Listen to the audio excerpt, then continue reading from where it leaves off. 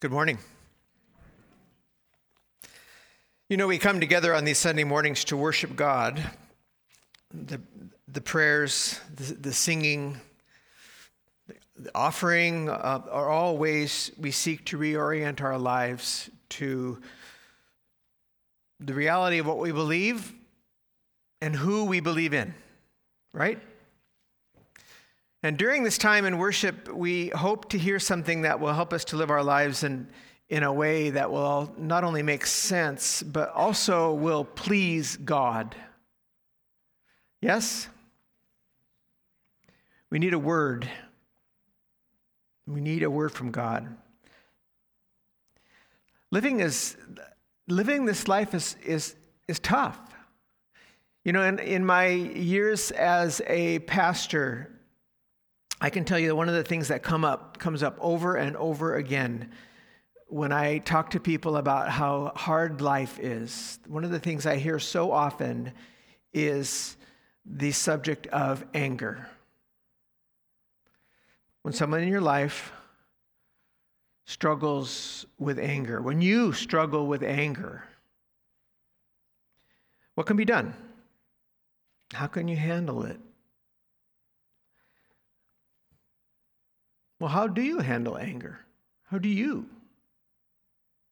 I'll admit that there are times when I have failed miserably at this.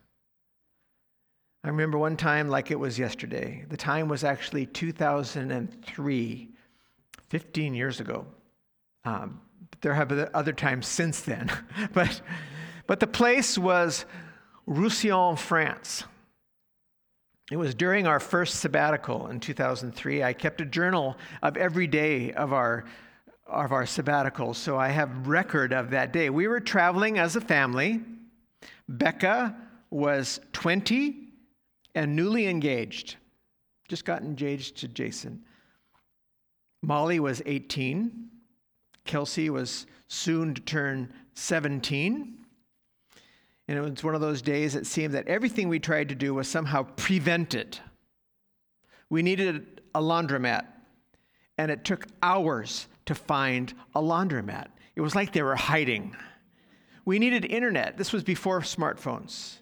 And internet cafes were, you know, they had weird hours, and you had to go in and get online. I remember getting online finally just as an internet cafe was closing, and Hotmail wouldn't open up. It's like, oh. We spent all this time running around and just, you know. And then there's the whole challenge of driving in France, you know, where it seems like everyone is vying for pole position in the Grand Prix.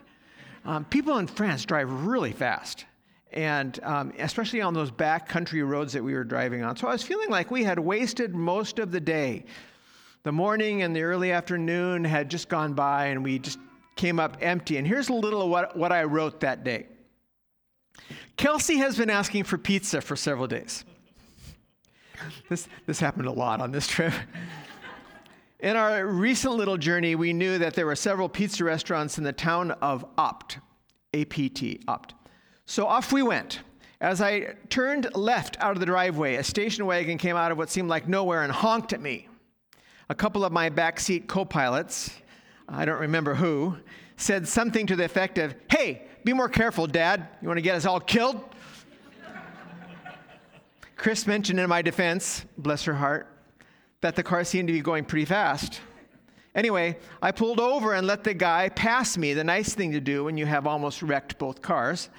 But the guy stopped and rolled down his window. He began chewing me out in French. I immediately thought, good, I don't have to take it from this guy. I'll just say, I don't speak French. So when my time came to get a word in, I said my little phrase, and he immediately switched to impeccable English and began telling me how I almost caused an accident because I was not looking and how I was a menace. He used that word, menace to drivers everywhere. Well, this day was beginning to get to me. I was tired, feeling frustrated, and I was still coming down from the adrenaline rush after the near miss. So I said that he was driving too fast. He didn't like that. But what was worse to me, the riders in the back seat, I don't remember who, especially did not like my comment or that I was beginning to argue with this guy at all.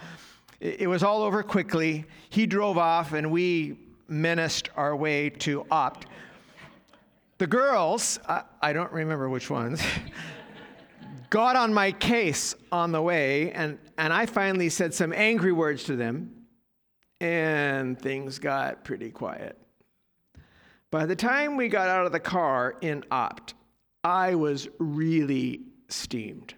I waited for a moment when I was momentarily alone with Chris and unloaded my frustrations. I made the mistake, however, of mentioning that this extra day in Provence was a waste, and that I didn't know why we stayed. Oh boy, what a mistake. Chris got very quiet. The extra day in Provence, her idea. So here we are, sitting in a restaurant with all this marital tension. I knew Chris was mad at me, but I didn't know why. In all this, it was interesting what happened. The girls all began trying to get us to cheer up. At least that's what it seemed like. It was very touching in a weird way. It was at this meal that they told us that they had been scheming to say all these pre-rehearsed comments about the talcum powder I had been using to counteract some itching.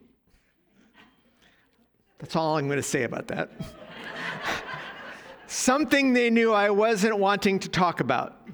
But basically, it was all very funny. Well, I did cheer up. But then by contrast to the rest of the family, I really noticed there was something wrong with Chris. When we got back to the motel, she basically said that she had been miserable since Rome. For 2 weeks, miserable and not saying anything. Yikes. I responded to this with the same level of maturity that I had responded to other tense situations earlier in the day. I said I didn't give a bleep, and I walked out of the room. Yes, Joey, I too have said bad words. Obviously, I did give a bleep. Okay.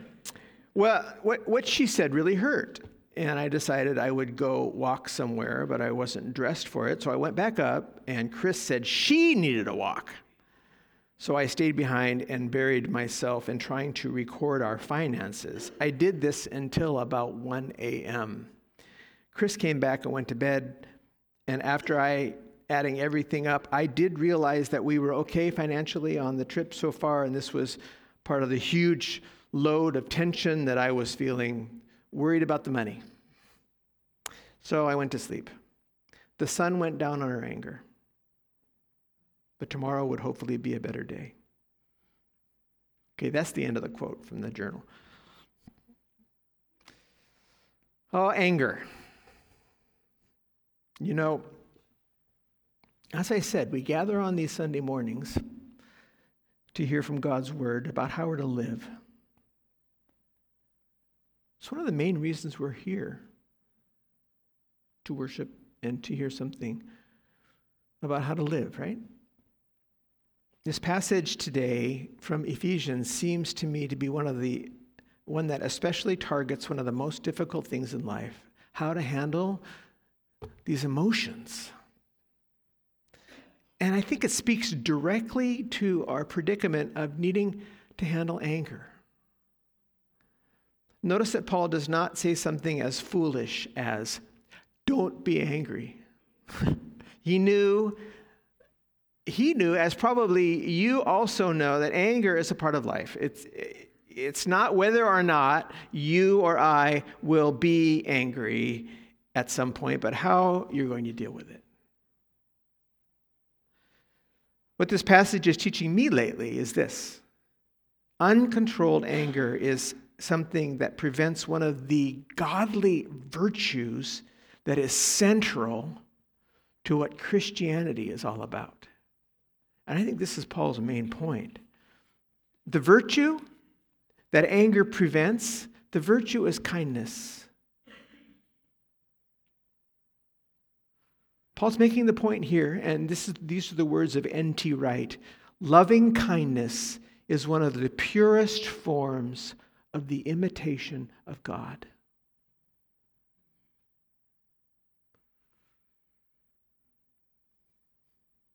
So it's the very essence of the community of faith in Jesus, kindness. We don't often talk about it this way, but think about it. Is there someone who taught you about Jesus? Pastor Dan asked a similar question last week. Someone who helped you. Is there someone who helped you know Jesus? Do you have someone in mind? Someone who helped you know Jesus. Now, was that person, would you describe that person as kind?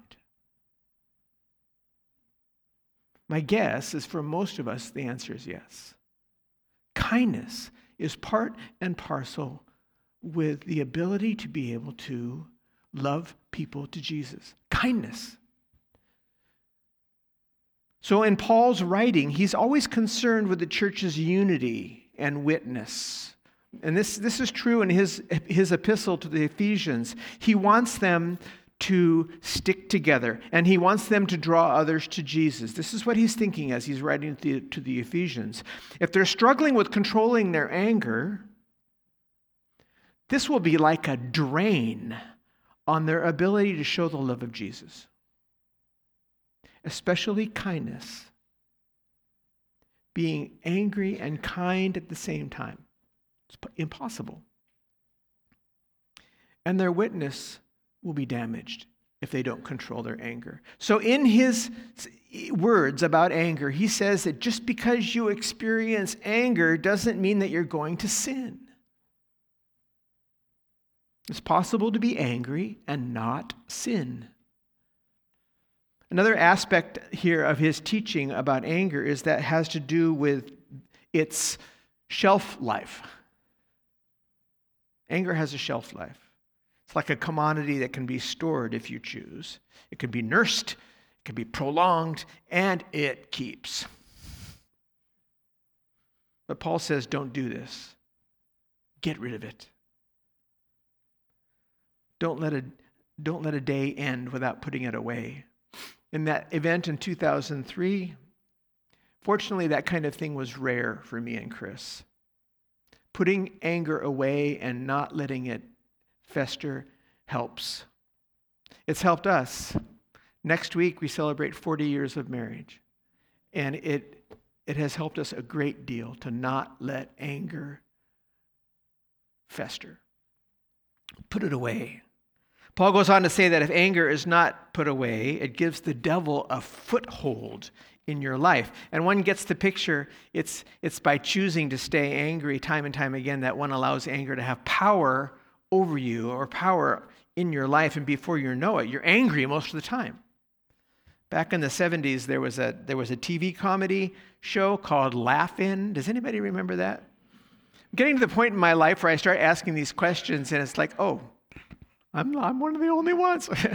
But this show called Laugh-In, Rowan and Martin's Laugh-In, there was a comedian named Flip Wilson who played a character named Geraldine Jones.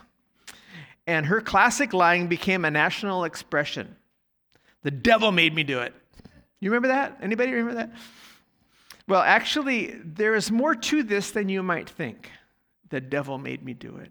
Paul's lesson here is if you or I let our anger out of control, it gives too much power to the evil one. And if we do it over and over again, the evil one gets more and more power. If we let anger go on, we begin to lose the ability to control ourselves.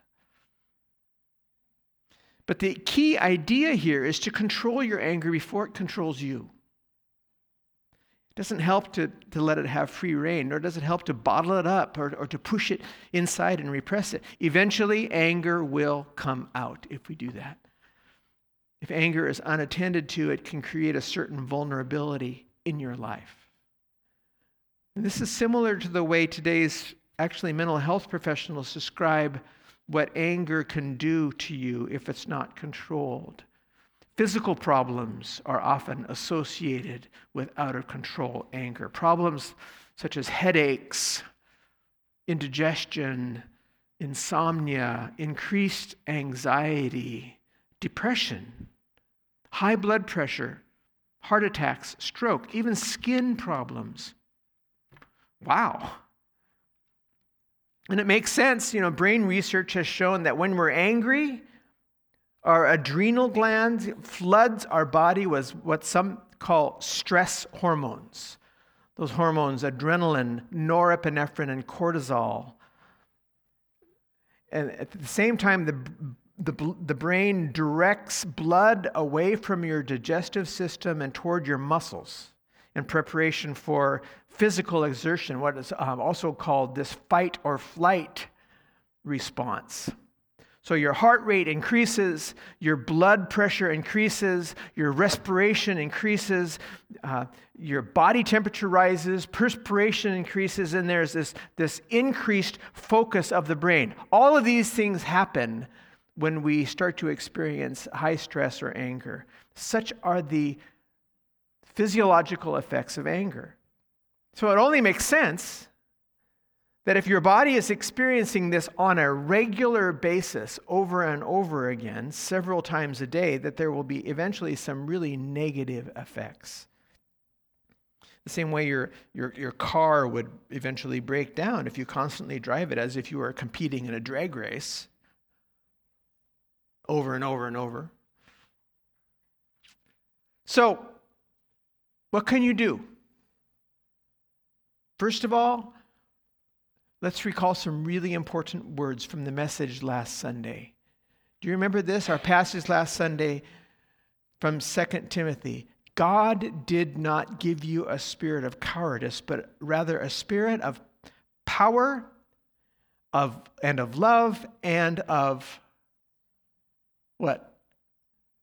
Anybody know? A sound mind, or also can be translated self-control. Self-control. Anger is not something that needs to take control of your life. If you find yourself afraid of your own anger, listen, it doesn't need to be this way. The first step is to spend a little time asking God to help you with this. You don't have to be an angry person. God has given you a spirit of self-control. This is possible. I don't care who you are and what you've experienced or why you're angry. It's possible to be in control. It's possible. But it's also important to be willing to do your part. And there are some really practical suggestions. Learn to walk away from tense situations until you cool down. You know that old saying about counting to 10? There's so much wisdom behind that. Because if you slowly count to 10, that's about how much time it takes for that first rush of adrenaline to subside. And your ability to think and your ability to act responsibly returns. Count to 10. If you find yourself getting really steamed, stop. Count to 10. It's just wise. Recognize that anger is a part of life. Use your anger as a tool to become aware of something that needs to change. I think this is what Paul was hinting at when he was saying, in your anger, don't sin. You're going to be angry, but you don't need to do things that separate you from God. Use your anger as a tool to wake up what needs to shift, what needs to change, and make those changes. Think through why you're angry. Get some advice. Form a plan for making some changes. And something that I have found really helpful is do something physical. Go for a run if you're a runner. Go for a bike ride or take a long walk. Go to the gym. Whatever it is that you do to get some physical exercise. I will tell you one of the things that has changed my life in my work life, the third Tuesday of every month, you will, in the afternoon, if you look for me, you won't find me because I'm out doing something really, really physical. Because in the evening, in the third Tuesday of every month, there's a certain event called session meetings. And sometimes session meetings are super stressful for pastors. So what I do is I go and I get a lot of exercise when I run at least like 6 miles, or I bicycle a long way. And I come to those session meetings, and you know what? It almost doesn't matter what happens at a session meeting. If we're making a tough decision or somebody says something that gets me kind of frustrated, it's like, yeah, we can do this. It's amazing what exercise does to your ability to handle anger. But long-term things. Keep a journal. Come to terms with when and why you get angry. Write it down and look at it.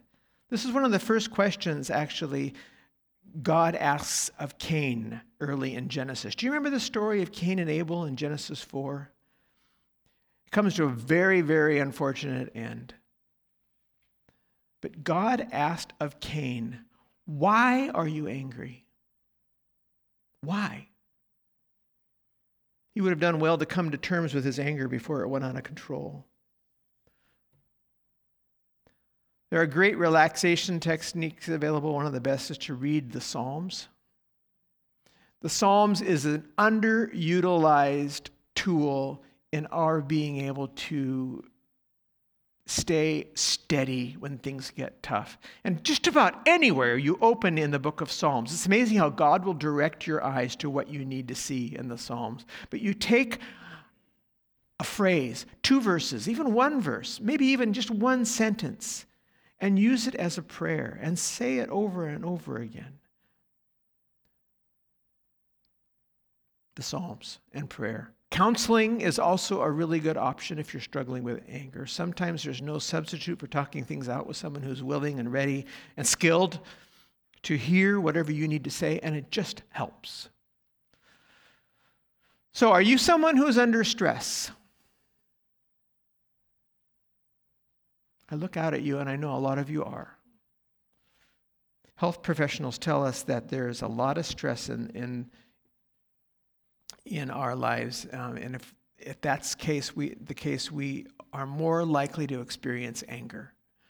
So it makes sense. The more stress, the more we're going to need to attend to our anger. Now, this is all in the category of good advice this morning, but it amazes me how in line it is with what the apostle has said over 2,000 years ago about anger. That anger is a part of life. It doesn't mean that we should express it negatively. In your anger, do not sin, he says. And then deal with it soon, before the day ends, if possible.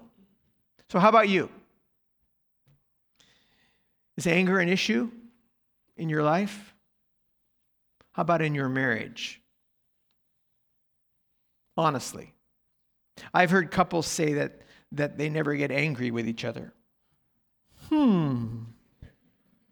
Show me a couple who says this, and I'll show you a couple where one person is a controller and the other is either in denial or lying. Anger is normal in relationships. Anger is normal in marriage relationships. The closer the relationship, the more likely you'll see it. Anger is most often caused, I think, by unmet expectations. If things are not turning out the way you thought, or someone is acting in a way that you didn't expect, then anger happens. Listen, the message here is not to avoid anger, but rather to stay in touch with the reality of it in your life and to stay in touch with your best source of dealing with it. In other words, talk to God about it. Pray about it.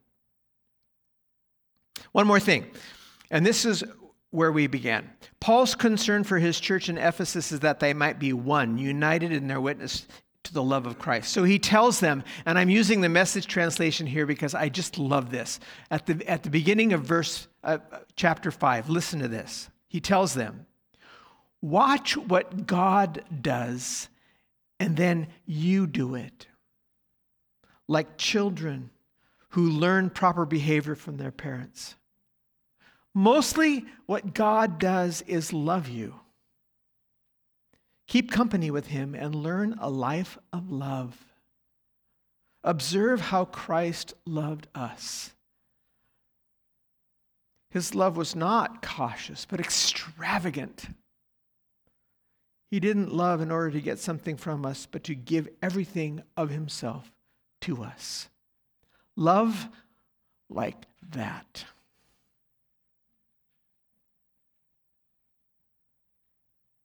Thankfully, those young women I had in the back seat 15 years ago in France somehow miraculously learned more about patience and tolerance than they did about uncontrolled anger. This is God's plan for all of us, I think. To live our lives showing God's kindness and God's love to everyone as He loved us. So that, in the words of Jesus, by this everyone will know that you are my disciples if you have love for one another. May it be so. In the name of the Father, and of the Son, and of the Holy Spirit. Let's pray.